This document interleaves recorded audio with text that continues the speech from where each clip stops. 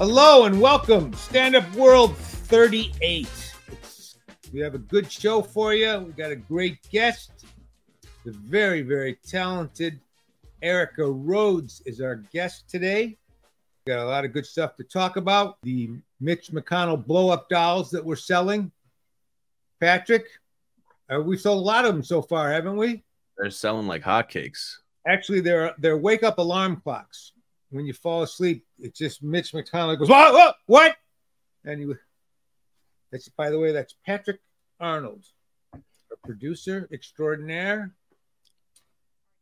Mitch McConnell basically just went out of it at the podium, and they walked him away. Did you see that, Patrick? They walked him like a zombie, like a bear cub at the zoo that they had to take back to the cage. And then I realized, no, he's just doing a Joe Biden impression. That's all. And then the president fell asleep in Maui last week, and I thought, he's just doing a Dianne Feinstein impression. Everyone there is just doing an impression. Trump is doing Alec Baldwin, who's doing Trump. And Vivek Ramaswamy, he's doing that Apu character from The Simpsons that Hank Azaria can't do anymore. Since everyone's just doing impressions. But God bless them all. I was thinking, we got these people are too old to be running the country. But then I was on YouTube looking at some of the young people they interviewed, and I go, oh, you know what? Some of these young people are so stupid. They interview them. I saw this one guy says, who won the Civil War? They asked him. He said, Civil War? Yeah. It was us against the Soviets. Around how many people would you say live on Earth? On Earth? Yeah. 8 million. Million or billion? 8 million. Yes. Do you know when the War of 1812 was? Like, was it a while ago or like recently? Let's see, that's World War II. Yeah, give me a year. The War of 1812. Oh. You heard of that one? Yeah, that's like the 1980s. No, yeah. Am I wrong? Am I wrong? Fine. Just let's let these old dinosaurs run the planet until we get hit by the next meteor, and then we got to reset the whole thing anyway. But I digress. You're a fan of Erica Rhodes, right? Oh, she's the best. Yeah, we've had her at a few of our clubs and seen her in Montreal. She's hysterical. Which clubs has she played? She's been at Off Cabbage. She's coming back again this fall. I want to say she's done Laugh, but I don't know. But yeah, she's hysterical. Yeah, she's great. She's a great joke writer. She's got a new album coming out in October that she was going to talk about. And I believe she was on the taping for The Stand. The Stand did some tapings in Montreal, and she taped like a 10-minute set. So that was right? Yeah. That's great. Yeah, I think she's fantastic. So let's get her going. Erica Rhodes. Mike. How are you, Erica? Thank you so much for doing this. Thanks for having me. You know what a big fan I am of yours. Yeah, I don't know if we've even met, actually. No, we've never met. And Patrick just asked me if we play any of the clubs in LA. Do you live in LA? Yeah, I'm always in LA. Oh, really? And yeah. What clubs do you play? Well, I play all of them, but I'm on the road a lot, so it goes in phases, So I'm at the store sometimes. I'm at the Improv sometimes. I do a lot of like alti type shows too.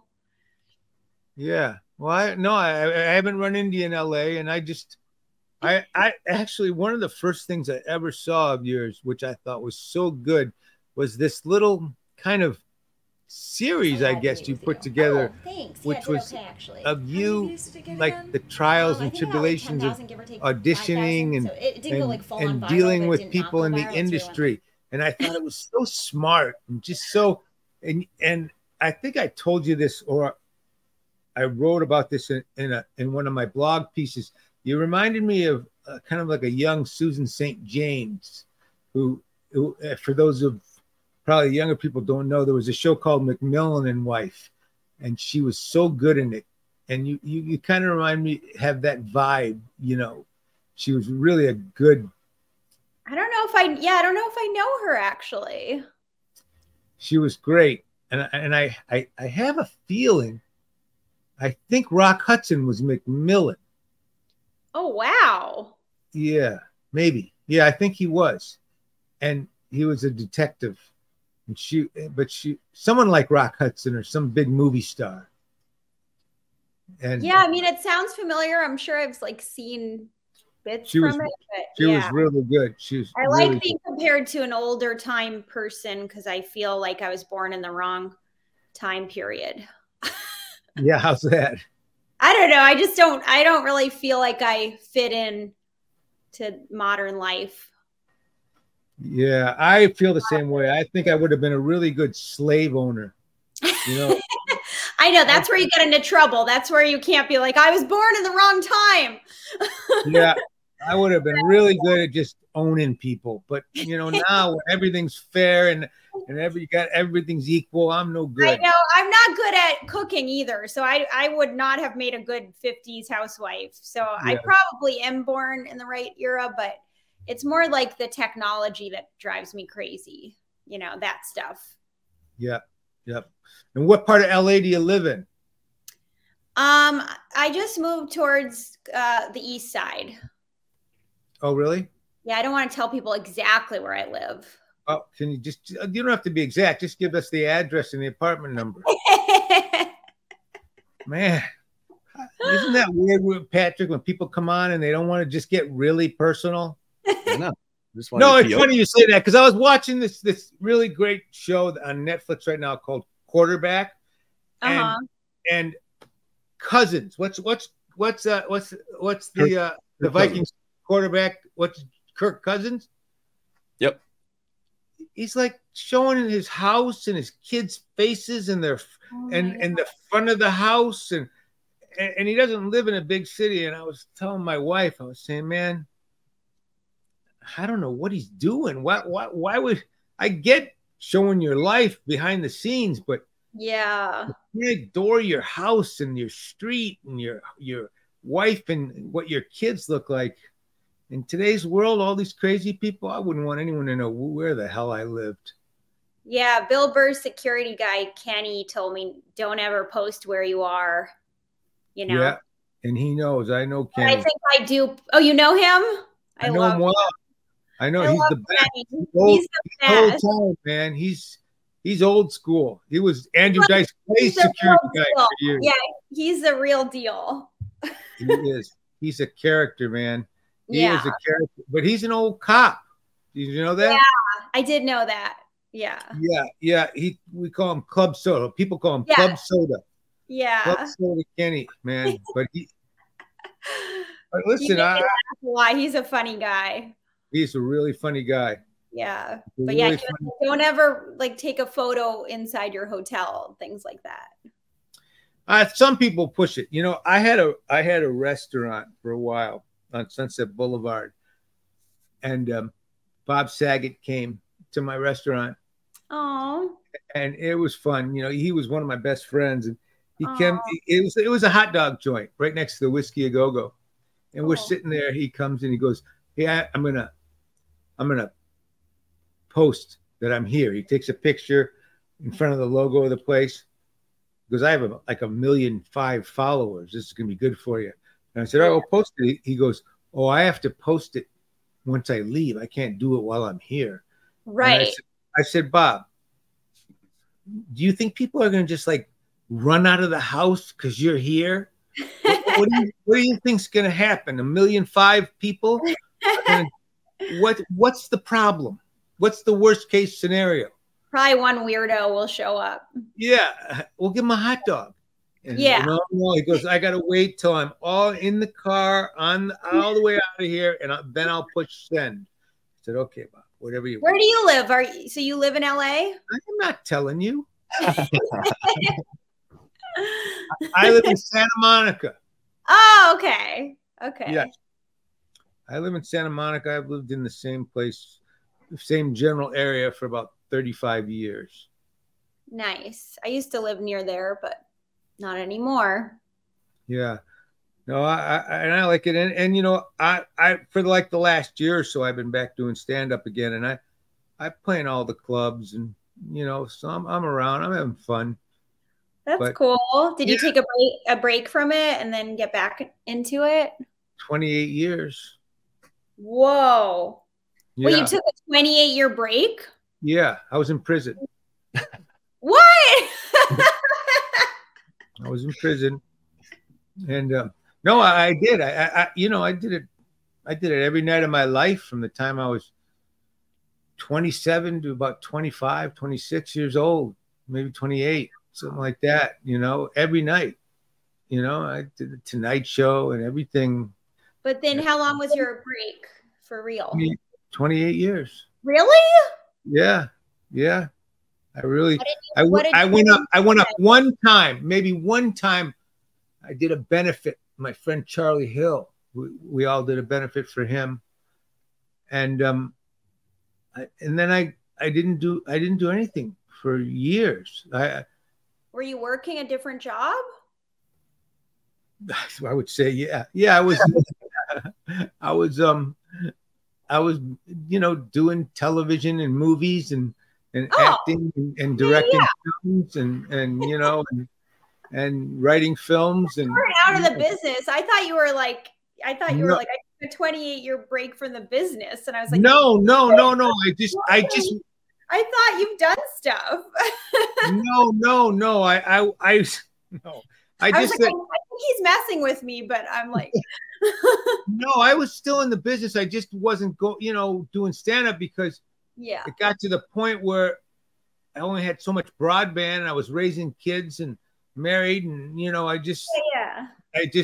Oh, you had a life, you mean? Yeah, I kind of had a life. I would, if you call it that. But and I just, you know, I started so young as a stand-up. Mm-hmm. How old were you when you started? 29. You were 29? Wow. Yeah. Now, what did you start on Garrison Keillor's show? Yeah, I started acting when I was 10 on that. How did that happen? How did that come about? It's a long story, but my mom was in Pro Arte Chamber Orchestra Boston. She was a founder of the orchestra. She's a violinist, and she introduced Garrison to my aunt. She was like, you would get along with my aunt. And they started dating, and then they came and saw me in the Nutcracker, and then we all went out to dinner, and he heard me speak and was like, what's that voice? And then the next day he had me on the show. And then I was on the show ever since. Then they got married. The show wasn't in Boston. What? It was in Minneapolis. The show was all over the country. He performed it everywhere. Oh, I always thought it was just in Minnesota. Actually. No, he did it at the Hollywood Bowl. He did it at Town Hall. He did it at Tanglewood. Red Rocks, like all over. Wow, I didn't know that. And the clips that I saw of you doing it, you were really good. You were so talented, and so had such a good energy with him. Yeah, we always had a funny dynamic, you know. Like my first role was playing his conscience, so I was like, "You need to call your mother, and you need to read Moby Dick," and you know, I was telling him what to do. So it was a good dynamic. Yeah, no, listen, I it's so funny when I watch you and see you, I just feel like there's so many places you work, you know, as an actress, as a comedian, you know, or maybe like on Saturday Night Live. The other thing that's funny about you, Erica, is, like I said, I haven't seen you around the clubs, but I know so many of these young comedians, friends of mine, they all have a crush on you. All these guys talk about you. So many or comedians or writers. I have this friend of mine, one of the guys, he's a great guy, he's a Friends writer. All he wants to talk about is you. Whenever he comes and sees me at the comedy store, he always goes, "Oh, I wish Erica Rhodes was here tonight." Who is this? His name is Adam. He's a really great writer too. But he's so funny. Do I know him or not? No, really? no, he's never met you. He's just crazy. I know more comedians that are just like all crazy about you. So I guess I didn't know this. This is news to me. Well, I mean, you got to travel with a lot of these guys, right? I mean, not really. I mean, I've opened for a bunch of people, but yeah. Well, I remember when I was a kid. Comics, but I'm When not. I was a kid, we were all crazy about Elaine Boozler. I used to have the biggest crush on Elaine Boozler, and she's like my opposite. She's like super like brassy and tough, right? She was, yeah, but she just was great. She was so great, and yeah, man, and I was so much younger than her. They just saw me as a little kid, you know. But I could hardly hold a conversation with her. You know, she just was so beautiful to me and so great and powerful, you know. Yeah. I mean, like she was going with Robin Williams at one time, and then another time she was going with Andy Kaufman, and then and she was going with every great comedian, and she just was, and she was like better than anybody too. She could just kill any crowd, you know. Does she still do stand up? Yeah, I'm sure she must. Yeah. I haven't seen her in years. I really tried to get her in the comedy. Did you ever see the Comedy Store documentary? Is that the one you made? Yeah, you didn't have to, but I'm just saying. But I feel like I did see it, but now I'm not sure because I get confused with the book I read. Well, we're going to show it to you now. We're going to actually, the interview is going to go a little bit longer than we planned. I need to watch it. I feel like I've seen parts of it, but maybe never sat down and watched the whole thing. But basically, she's the only person that I really wanted to get that I couldn't get. Why couldn't you get her? Yeah, it's a long story, but my mom, my aunt dated her. No, I'm kidding. It's doing the Garrison Keillor story. It's you know, she just had, you know, there was a big strike and she was on a different side. And I don't think she ever really ended up having a good feeling about the Comedy Store. And, you know, and I just, I don't know. I would have loved to have her. You know, everyone came back. Jay, David Letterman, you know, Richard Lewis, you know, Jim Carrey, and Meryl Marco, you know, I would have so loved to have her come back and walk the halls with me, but she just didn't want to, you know. She just was not a memory or a time in her life. She wanted Some people don't want to go back to the past, you know. They just don't. I'm sure there's a lot of dark stuff that happened back then too. You know, I mean, there was a lot. People were partiers back then in a different way, and I think, you know, especially that place. More trauma as women back then. Yep, you're exactly right. Yeah, especially that place. Yeah. You know? Yeah, I mean, there's a darkness there too, which I think has been lifted a bit, but I'm sure that, you know, there are things that probably happen that we don't even know about. Well, I know about them. You think you know about it. But oh man, it was a crazy time. I came out there right after high school, and I was a doorman, and I was there at the right time, man. It was nuts. It was nuts. And the truth is, I never wanted to deal with or look back at it. You know, I remember Mark Maron would say to me about going on his podcast, we'll talk about the Comedy Store. I said, I don't want to talk about the Comedy Store. That's too far in the past. And then when I finally went on his podcast, that's all we talked about. And it was so nice, you know? Yeah. So were you in his class or? No, I was maybe a class ahead or two ahead of him. Okay. You know? Yeah. I mean, I didn't really know I was gone by the time he was there, but he was a doorman and I was a doorman, but like he was, I think maybe 5 years after I was gone, he started coming around, which in that time is a long time, you know? Yeah. And we all lived in a house. At the time, the owner had a house above the Comedy Store. Yeah, who owns that? We were just wondering who lives there now, because it's like right overlooking the store. Well, there were two of them. One Pauly Shore owns now, and the one where we all lived, she sold to some guy, and I guess he sold it and fixed it up, and just someone lives there. So what's your main thrust? I'm always curious to ask you, like, because I by the way, you know what I loved is your Sad Lemon, the way what you did with it. Thanks for your review. That was a very nice write-up that you gave it. I thought it was great. And I've turned a lot of my friends on to it, and they always love it too. And what basically, if you're listening to this and you want to watch, it's on YouTube, and it was basically your album, but someone just put up a camera and filmed it. Yeah, I loved how you described it. You're like, it's not quite as special. But it's a really good example of sometimes you don't have to overthink these things, you know?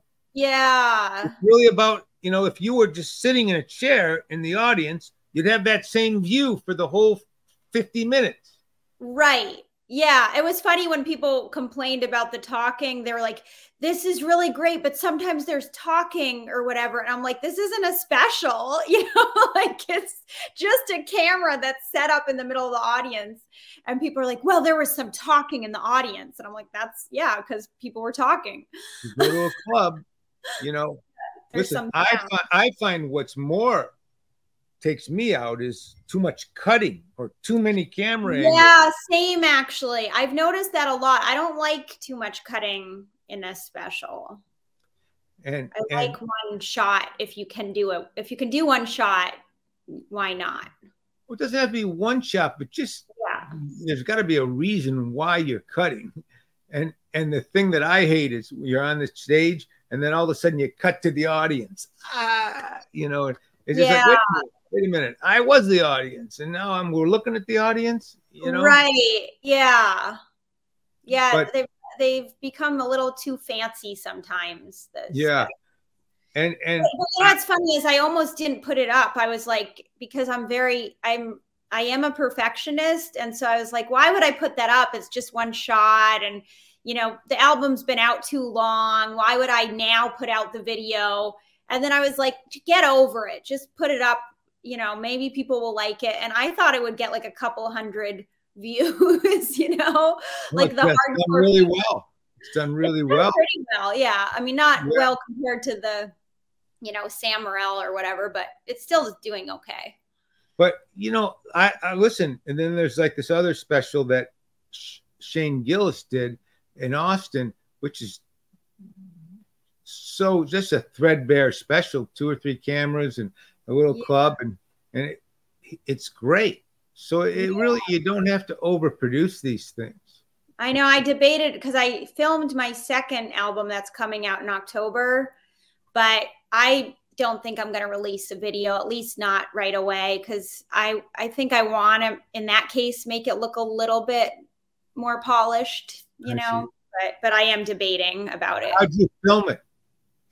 Well, Jeremy, who produced it, had 3 cameras, but we just didn't have any lighting or anything. And it's at Acme, and it's just a very basic, you know, red curtain, which I just feel like there's nothing that stands out in that background. You know, it's just red, and I don't really pop in it. And I'm wearing like my green jumper that's not that flattering. And I think I don't know. I just feel like I can maybe make it look a little better. Yeah. Yeah. I don't know. Maybe I'll release the album first, like what I did with Sad Lemon. And then if I can't get the money to produce a special, then just put it out. But I don't know. Kind of want to get it. What's the name of the album? Ladybug. Ladybug. It's great. Ladybug. and what do you, when you say produce an album, release an album, who's going to release it? Was there a company doing it? Yeah, so Jeremy has a company. He was with Helium, and now he started his own label called, I think it's called Rhizome. And so he's just producing on his own now. So yeah, so it's just like, you know, normal album, like an hour long. It's an hour. It's great. Yeah, a little less, 55. We were just talking earlier, you know, I think to me, I really don't really understand doing an hour anymore. You know, but I guess an album, you have to do that long, huh? Yeah, I mean, it's a body of work, so you kind of want it to stand together, and it's not like you write it as a cohesive body of work. You don't write it like as clip. Like we're not, I don't know. I feel like thinking in terms of clips is just a marketing tactic. It's not how you think about making art. Yeah, no, I get that, but I just feel like like to me, it feels like I was thinking more like 40 minutes, 30 minutes. Oh yeah, I mean, yeah, you could do that. You could do a special that's like 30 minutes, but it still has like a story or something that ties it all together. Because otherwise, you're just thinking. I mean, unless you write one-liners or just jokes that have nothing to do with each other, usually you're stringing it together into some kind of art. Right. Oh yeah, that's great. And do you find yourself like when you put something like that out, and I by the way, I think that's really great to do that and think like that. Do you need to move on from it afterwards, or do you keep doing it? That's my problem is like I'm ready to move on, but of course you have to write it. Yes. So like, you know, right, you kind of start with like pieces of it. You're like, okay, I'm like psychologically I've moved on, but I still have to work, you know, and I can't just get up at the Punchline. You know, I was at Punchline Sacramento this weekend. I can't just get up for 5 shows and be like, I'm going to write my new hour now. Plus they haven't heard my album yet. It's not out yet. So I'm pretty much still doing my album, but then there's like, I'm trying to write like 5-minute new bits at a time. I see. But yeah, psychologically, I feel like ready to move on. Did you get into this to do something else? Or like if like, say you were doing a show and it hit and you were working as an actress, would you just stop doing stand-up? I don't think I'll ever stop doing stand-up. I just like the process too much, you know, like it feels like a really creative space, and the immediacy of feedback you can't replicate like in any other art form. So I think I'll always want to do I think I'll always crave that immediacy of like a live audience and that connection of a live audience. But I'm open to doing other things, and the road is hard, you know, like I'm not going to lie. That lifestyle is hard. And I see like years just kind of going like fast from being on the road. I'm like, where did the past 5 years go? Yeah, that's right. So yeah, it's hard. But although I will say, you know, I do have regret. I wish I didn't give up my stand-up. Really? Yeah, I mean, and you know, I was really good friends with Jay Leno, and he used to always say to me, "Don't give up your act, Binder. What are you doing? What are you giving up your act for? Always have your act." You know? Yeah, it's kind of a life preserver. It's like, okay, you always have. I mean, like, yeah, during the strike, you have it to fall back on, and I mean, you can do it anywhere. And you know, I also kind of in my back of my head, I always thought it'd been so long, I won't be good at it again. You know, it comes back. I bet it came back pretty quick, and plus taking all that time off, I had a different take on it. But I do think you're right. I think that immediacy, you know, and yeah, you write a script, it takes a year to find out if it's any good. I know. I wrote another short film that I really want to do, and it's taking me like a year to do because there's so many. I know I have very bad ADHD, and it's like to focus on all the steps that lead up to the making of it. It's like so many steps, and I get overwhelmed. Whereas writing a joke, you're like 2 steps, write the joke, try the joke.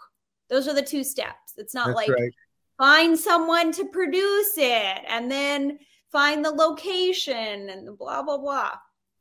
Well, and I also find, I don't know if you feel this way, at least this version of me as a stand-up, I only like doing it when I have new material. If I go out and I don't have something to try out, Yeah. even like 3 nights in a row, and I'm doing just the same stuff, it's really it's not fun. Painful. It's painful for me if I don't have.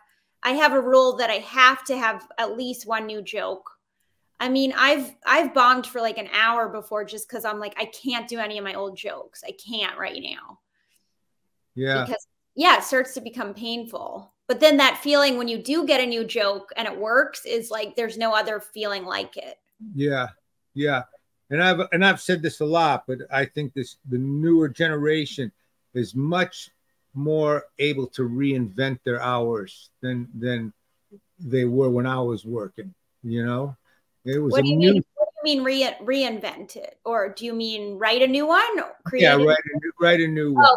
You know, it's you know, there was this great thing, you know, I think it was Roger Bannister was the first guy that broke the 4-minute mile runner. Oh, okay. No one could run a 4-minute mile, break a 4-minute mile. But once he did it, everybody could do it. Everybody did it.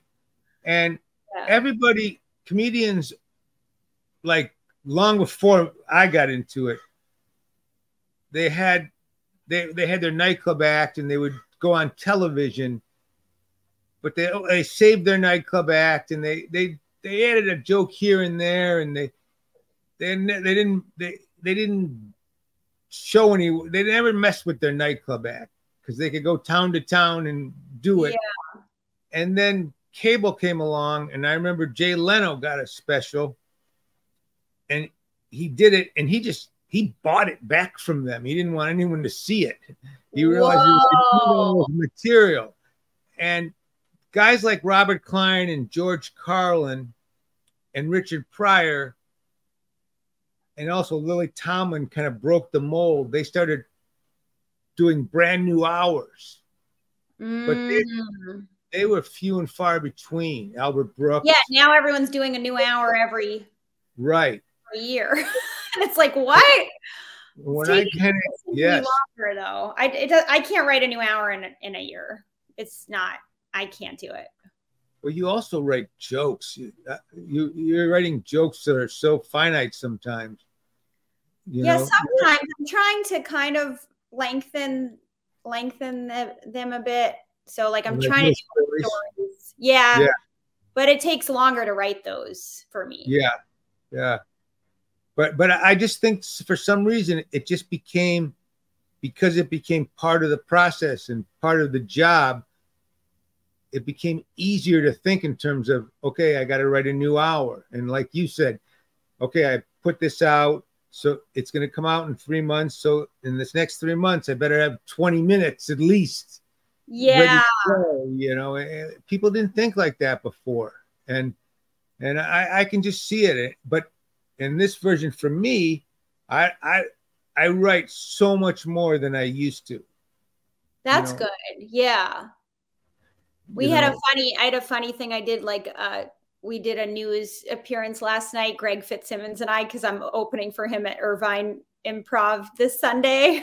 And they asked, you know, they always ask you questions that you're kind of like, how do I answer? So they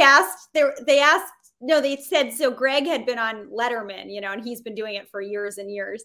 And they're like, how has comedy changed? But they asked me how comedy's changed. And it just threw me because I thought they were going to ask him. And so I go, I don't know. I wasn't there. It's really funny. And then I thought Greg would have something funny to say, and he just like left me hanging. It was so funny. Real. Like I have to tell you, Greg is one of the guys that really made me really get back into stand-up. Oh, really? I love Greg. He's like one of my favorite people. Well, yeah, and I'll tell you why. It's kind of a funny story. I've been around the store working on this documentary for a couple of years, and I was thinking, people kept saying, do you miss it? Nah, I don't miss it. And then there was a roast for Adam Egan, the booker, and I think I want to roast him. I love the guy, you know. And I wrote this thing all afternoon, and Greg went up, and he was so funny. He was so good. He was like, he was wonderful. And I followed him, and I went up and I bombed so bad. Everything that I thought was funny, I had no timing. I just didn't know what I was doing. And you know, in my head, I thought this is going to be genius, but I didn't. I had no sense of it. And I remember thinking, God, this is a guy. He's so well oiled. He's in the game, you know? Yeah. And about, I think a month later, Felicia Michaels asked me to be on this belly room show she does called. Yeah, I did that show. Age Against Me. Yeah. Yeah. And I said, yeah, I'll do it. And and then as we got closer, I thought, oh man, I said yes, and I better write something. And I wrote like 15 brand new minutes. And I thought, okay. And it worked because it was all about growing up there as a kid and Mitzi and it was like heroin, you know? Yeah. It was like, you know, but it was so funny. It was really seeing Greg so oiled and so in the game. It was so funny. Inspiring. Yeah. And I mean, he's so good at what he does. He is so good. I've never seen him not do well. He's always good. I saw him one night at the Laugh Factory. I was laughing so hard. He was doing these bits about his wife telling him, if you know, all these years on the road, if you had wanted to, you could have. And he's going, oh man, why do you tell me this now? Yeah. Just he's so funny. Good. We have a lot in common because we have the same birthday. We both had, well, I grew up in Boston. He spent time in Boston. He went to BU. I went to BU. We have like so many weird things in common. So we connect. My son went to Emerson. So I spent a lot of time there while he was in college. I got rejected from Emerson because when I auditioned, you know, I was auditioning for the acting program. And I said, I did my monologue, and then they gave me a direction to do the monologue as this actress. And they told me an actress I had never heard of. I didn't ask, who is that? And I just continued to do the monologue pretty much the exact same way because I had no idea who they were talking about. Do you remember who it was? No. I think really it was like some old time actress that I'd never heard of. And you just didn't want to ask? I just didn't. I was like, I must like have to know who this is. And so I just pretty much just did the monologue again. Like, don't you hate when you don't ask the simple questions? I know. It would have been so easy to be like, I'm sorry, I don't know who that is.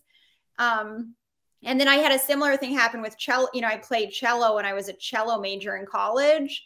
And I auditioned for the Royal Academy of Dramatic Arts, you know, like the big London school. And we had to sight read like Brahms Symphony No. 1 or something. And I could not sight read. And so I tried to play a couple notes and then I like stopped and they were like, have you heard Brahms first? And I was like, I guess not. And I remember getting a big laugh in the room. Like that was like my first, you know. What did your dad do? He was a clarinetist, and then so my parents met at the New England Music Conservatory, and then he got MS, so he had to change professions because his pinky stopped working, and so then he became a CPA. Wow! He was at Ernst & Young, the company. You think that would still be a problem, being a CPA with a pinky problem? Well, I mean, he used his right hand to write, and his right hand was pretty good for a while. It was more like the, like efficiency of notes, like you have to hit the note, but or typing. I mean, he had to type. So. Did they want you to kind of do that? Was that their dream for you to kind of follow into that world? I think my mom really just wanted me to be some kind of performer. And so the only way to rebel was to become a comic, because that's like the lowest form of art.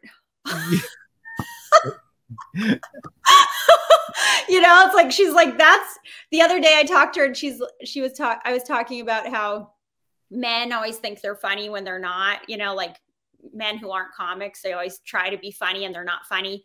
Right. And my mom, like, I think a lot of people wish they had been a comedian, like a lot of people in different fields. And she goes, I have no idea why anyone would ever want to do that. That's really funny. I was like, thanks. It's funny because I grew up in Detroit and my parents were so far from show business, really? Far.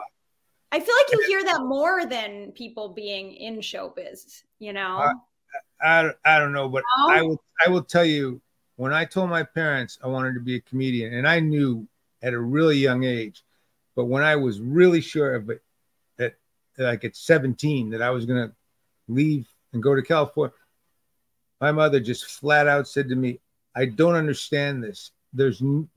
Comedians are all unhappy and they're messed up on drugs, and none of them are successful, even the successful ones.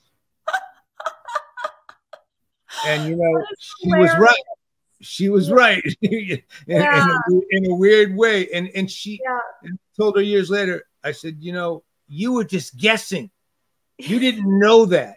It was a really mean thing to say. You happened to be right. But you didn't know that. Oh man. What did your parents do? My father was in the building business. Okay. And my mother was just a mother. We had a lot of kids, and she was just at the time. And then she had a store, a furniture store, antique store. Oh, cool. But but when we were growing up, she just had a bunch of rugrats. How many kids? 4 boys. Whoa. Yeah. And you're the youngest? No, I'm the second to oldest. Okay. Yeah. Kid. Yeah, I just acted the youngest. Yeah, But I just think, to me, if I had parents like your parents that were in that world, something so like music and something so, all encompassing, and because I happen to know a little bit about that world because I've had friends in it. Yeah. I think once your kids even dabble in it, you want them in it, in a really cool way. Well, musicians are also very funny. Like, I remember that when I also auditioned. I don't know why I'm talking about all my auditions for schools, but it just reminded me of when I auditioned for Juilliard as an actress, and the musicians came out of their rehearsal and they just started making fun of the actors. Like a cellist goes, to be or not to be, and he was really obnoxious, but I thought it was hilarious. And I was like, those are my people. So I thought musicians were my people because they were funny, and actors took themselves too seriously. And I was like, ugh, I don't want to be around these people, talking about their feelings and things like that. So, but it's interesting that I liked musicians because they were funny, and then eventually, became a comedian. I'll tell you, when I got into making movies, one of the best parts, I've just loved scoring it and working with orchestras, and it was so much fun. Yeah, that's so cool. So much fun working with that. That was so great to see how they would work, and these people they were so succinct in every way, and so their mode, it was just really wonderful, and they worked so hard, and we were lucky. We worked with like the London Philharmonic, and we worked with so many cool people, and And like I say, they took it so seriously. Yeah, my mom played under John Williams, so I met him when I was a kid. Wow. And I thought he was Santa Claus. I was like, we're meeting Santa, because he looked just like Santa with the beard. And then my mom played on Schindler's List and Saving Private Ryan. She played on the soundtrack. That's great. That's So- the top. That's the top of the food chain in that world. Yeah, she's pretty good. Yeah, she must be. Yeah. As soon as you said that, that's what I was thinking. Yeah, she's a good violinist. Yeah. Yeah, she's gotta be. Yeah. I'll tell you, the guy. Do you know who Alexander Desplat is? Is that a musician or a composer? He's a composer. He's won a bunch of Oscars. Yeah, I think I know of him. Yeah, he's a French guy, and he did one of my movies, and he even then he wasn't even a big guy then. Which movie was it? It was called The Upside of Anger. It was a Kevin Costner, Joan Allen movie, and he got the London Philharmonic. Wow. And he was so. Everyone had to be the best at their instruments, you know. Those guys, you know, they just are so picky. Perfectionist. Yeah, I used to practice 8 hours a day when I was in music school, and you just sit there and you just play things over and over and over again, you know, and it's just like really tedious. Well, listen, you know, I will say that's the other thing is when I was doing stand-up, and it was just me, because I will say the guys that were really successful worked harder than I did, and that's why I let it go. Because I wasn't working that hard on it. I worked hard on scripts and other things. Yeah. But when I'm doing it now, and the way that I'm doing it now, and the people that I know that are really successful now, they're working a lot more than 8 hours a day. They're, you know, they are taking it so serious, and they're working at that level. Yeah. Especially, you know, when I did that Comedy Store documentary, Neil Brennan said something that really, it just rang the bell for me. He said, if you look at all the biggest names in stand-up, they're without a doubt, they're the people that write the most. Yeah, I believe that. Yeah. And you just ticked them all off, and you go, wow, that's so true. Those people write all constantly have new material. Yeah. But in today's world, comedians, you know, I worked an hour a day. You know, yeah. I worked an hour a day. I sometimes work an hour a day too. You know? If I'm being honest. But you don't. You're doing podcasts, and you're doing. Well, that's the thing. It's like everything now feels like work. You know, it's like putting up a clip feels like work, and then booking your flights and figuring out where you're gonna be, and then, you know, like all that feels kind of like you're putting in hours, even if it's not writing. But my writing kind of comes in spurts. I'm not one of those people that sits down and like is, you know, I don't have a regime where I'm like, I have to write 5 hours a day. I don't do that. Well, do you write on stage? I write more on stage, I think, than I used to. I used to sit at the computer, but now I think I come up with ideas. I write a lot when I'm in LA so that I can try stuff out here. And then on the road, I try to write on stage more. Yeah. Yeah. I don't understand. People say that, but I don't understand the writing on stage. I can ad lib tags and fine tune, but I have to sit there and think of things. Well, I'll come up with the idea before. I'll say I want to riff on this idea, and then I keep riffing on it until I find the punchlines on stage. Because I think there's like a different side of your brain that works on stage that's actually more creative and knows something that you don't know when you're sitting there and like trying to plan it. And like sometimes you stumble into things in a more creative way in the moment when you're like, your brain doesn't know where to go. And then it goes somewhere you didn't even expect. And that's, to me, those are my favorite moments when I write a punchline that even I didn't see coming. That's right. Yeah, that's right. And you do get that on stage because you're kind of like it's like walking out at the end of a plank on a pirate ship or something. Yeah, and you're like, I don't know where this is going, and they don't either, and that's kind of fun when you both don't know. Yeah, that's right. And I also, by the way, you have this joke that I just love. I always tell people about your joke about when the Harvey Weinstein thing happened and your parents. Yeah. I knew that you didn't do any. We knew you didn't mess around with him because your career would have been gone much better. Yeah. That's a great joke. She really did say that. She really did. She did, yeah. That's really funny. I'll give my mom credit for that one. Yeah. What was the thing that your parents saw you do that finally said, okay, we get it? Oh, I don't know. I mean, my mom has always been pretty supportive, actually, but like the first time she saw me perform was in Cambridge. Do you know that that Chinese restaurant in Boston where Rick The Ding Ho? The Ding Ho? Well, it used to be called that, but then it changed to the Comedy Studio. Yeah, but it started there. Was that the Ding Ho, Patrick? I don't believe so. I think the Ding Ho ended, and then Rick Jenkins started the Comedy Studio. Rick Jenkins started the studio, and then he changed locations. But anyway, that was the first time my mom saw me perform, and she was like, honey, that was wonderful. You looked so comfortable up there. You look like you were having so much fun. And then she said, and this ended up being a joke, but she's like, if there was one thing that I could change, just one tiny little thing, if there was a gun to my head and I had to change just like a tiny, tiny little thing, it would be the material.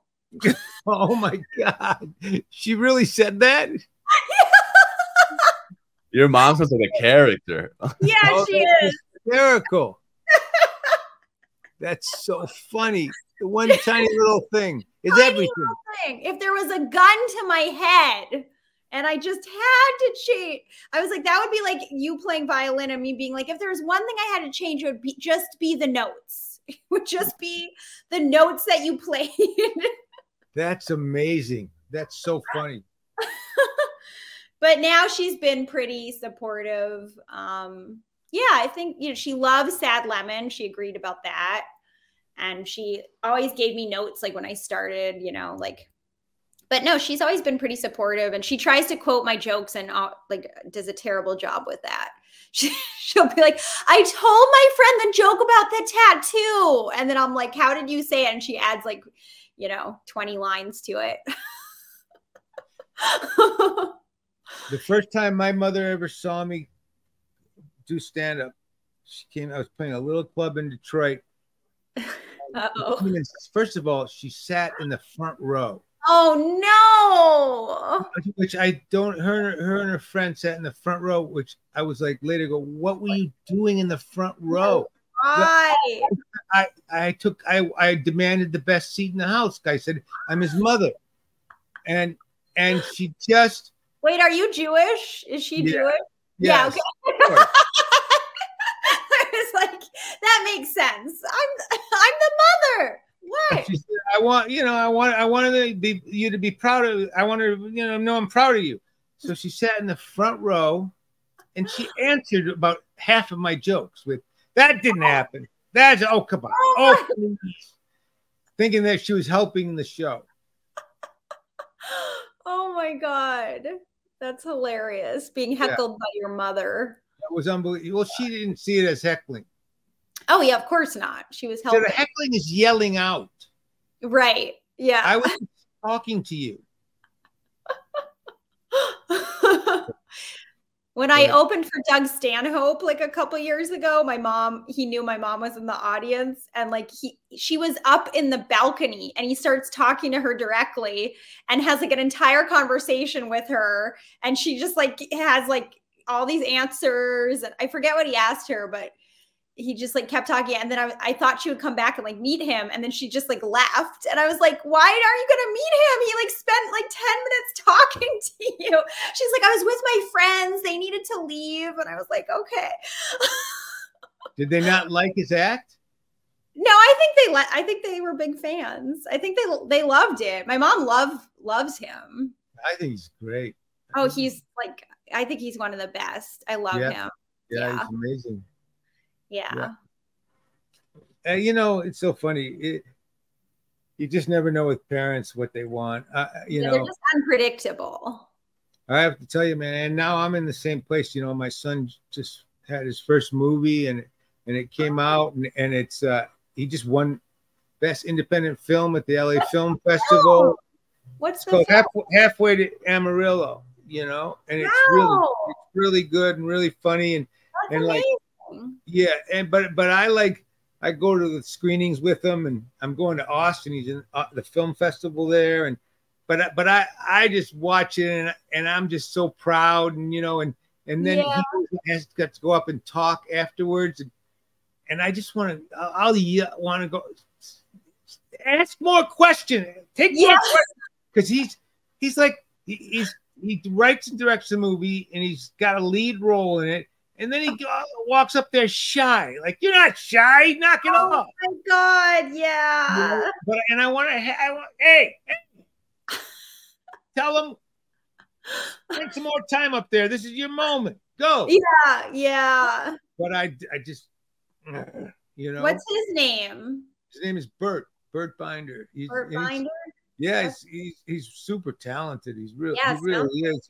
He had a whole nother movie. He's all ready to go for the strike, but he's just he's just good at what he does. And I'll tell you, I did not want him to do this. When he told me that he wanted to be an actor, my heart sank because it's so hard. But then I saw him work, and I went, oh, wow, he's good. He's good, you know. But he grew up on sets, and he understood it. And then I saw a few of these little things that he made, and I thought, oh, wow, okay, he's good. And you know, I just listen. It's a hard business, but but being a parent of a performer is a really weird thing, you know. Very hard, yeah. I remember one of the first times I ever got up in New York. I was staying with Jenny's, my aunt, and Garrison. And I bombed hard, you know, so hard, because it was my first time ever performing in New York. I'd only been doing stand-up a couple of years. It was one of the harder clubs. It wasn't, you know, one of the main clubs. It was one of those like tourist type clubs. And I just remember like it was just crickets the whole set. And I came back and Garrison was like, how'd it go?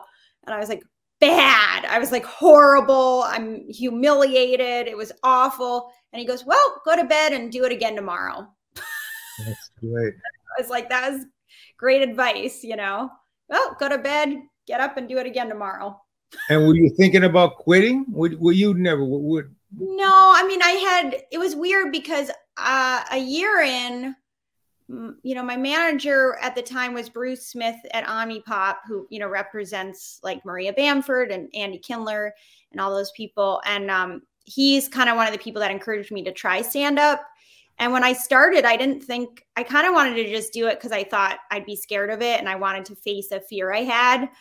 And then I didn't expect to keep doing it. And then I kept doing it, and I was pretty bad for like a year, you know, like really quite bad.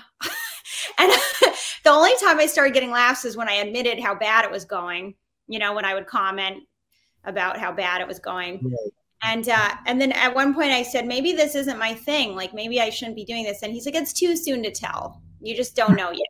So then I did it another year and started to like actually kind of get my rhythm. And I got out of that actor presentational thing I was doing, which was like, here are my jokes, you know, and then finally started to get the hang of it. But I was bad for a while.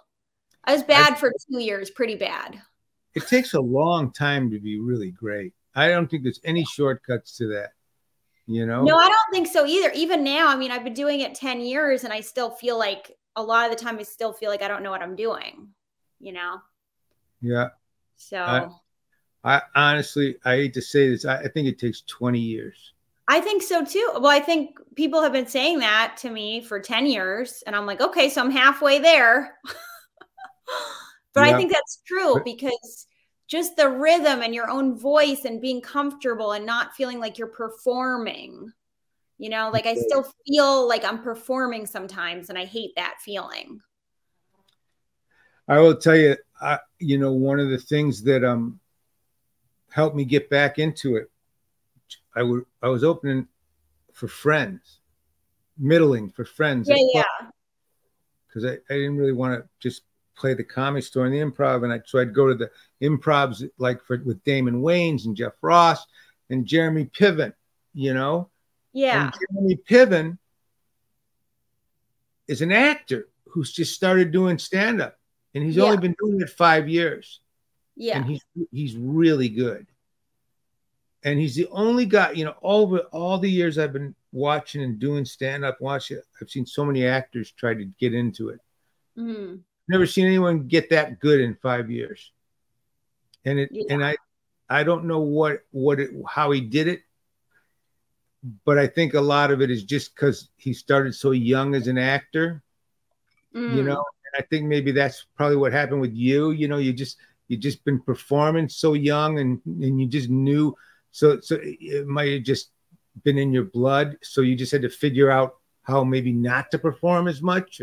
That's what he said, Yeah, you have to you have to be less self-conscious, I think. Yeah. You have to be more just there and present.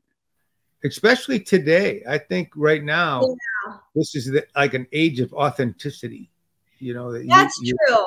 That is true, which is actually kind of nice, because in that way, I think it is a good time for me, because I like to write in a weird kind of way, without such a formulaic, set up punchline kind of way. Like sometimes I ease into just a bit, and I'm not so punch, which is harder in New York. Like when I go to New York, I have a harder time.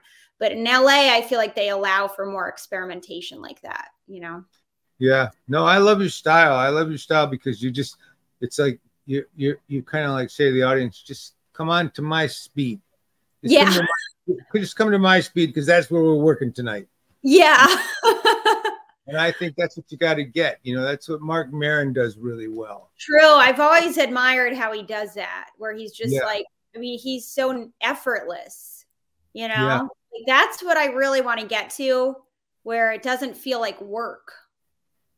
I will say that's a guy that took a lot. He's become a great comedian. And even though I didn't know, the few times I would go to the store or something or see him, he was nowhere near as good as he is now. He really has grown. I feel like people are as good as they're willing to be bad. Right. That's right. Like if you're willing to be really bad, you'll eventually find something interesting. Whereas if you need to kill, you'll never get to a place that feels very real and kind of scary. Absolutely. And it's funny you say that, because the two best comics that I can think of, or two of the best, are Richard Pryor and Bill Burr. And both of those there are two comics that could just go on stage and they're okay with silence. Yeah. They're okay with bits not working if they're working stuff out. I really wish I could see early Bill Burr, because it's like, I know that he's worked very hard to get where he is, and I would love to just watch him not have a good set, because I can't imagine it now. But I don't think it's early Bill Burr. I think it's now, in between specials. I think he just goes up at clubs. That's with true. New ideas, and he's okay if he's working out a bit. I think he does work in that spirit of Pryor. That's true. He really goes out there and on the thin ice. That's true. You know what Erica's saying, though? I think you're talking about, you just want to see him find his footing as a comic. You know what I mean? Like, I mean, I've seen some early clips of his, but I haven't really seen him in like an awkward phase where it's like he doesn't know what he's doing at all. He's not funny with a lot of hair. It didn't work till he shaved everything. That's the secret. That's the secret. Listen, I've taken up enough of your time. But I have to tell you, I'm such a big fan of yours, and even talking to you, I just really think you're great, and I know you're going to do great. I can't wait to hear Ladybug. And I I can't wait to hear men have to say that word, ladybug. No, we say it. We say it all the time. Actually, we just said that. That lady bugs is what we say. Ladybugger. Well, we say that's a different one, but over in England we say that lady bugger. But ladybugger. But no, I actually think it's a really good title for an album. Thanks. I'm excited about it. Yeah, I wish you the best, and I hope we get to do a show at some point together. Well, we'll do it. We'll do it. Okay. You should come to do one of the shows at the Hollywood Roosevelt. Are you doing shows there? Yeah. Okay, I just was there last week. Actually. Oh, with Jimmy Shin? No, with Josh, the well-dressed show. Oh, I don't know. Jimmy Shin does a lot of shows there. Okay. But we'll do one. We'll do one. Okay. It's really great talking to you. Yeah, you too, Mike. Yeah. And I'll have to check out all your films too. Tell me which one to start with. Should I start with Comedy Store? Well, that's a documentary. Watch The Upside of Anger. Okay. I feel like I've seen that, but I'll watch it. My favorite. Okay, I'll watch it again. Well, yeah. Okay. Okay, nice to meet you, Patrick. Thanks, Erica. Boy, she's great. Isn't she great? She was awesome. Yeah, she's very special. And I'm looking forward to Ladybug. Yeah, it's going to be great. And she's a great joke writer. If you haven't had a chance to see Sad Lemon, you should really watch it. She's so talented. But that's it, Got a great guest next week. Right? Not going to spoil the surprise, but this Wednesday down in La Jolla, I'll be at the Comedy Store in La Jolla. So if you're down there, come on down. And September 29th in Detroit, I'll be opening for this crazy bastard, the legend Jeffrey Ross. Where's he playing in Detroit? Andiamo. So, and I'm going in to open for him and have some fun. He's amazing. Live, that guy puts on an amazing show.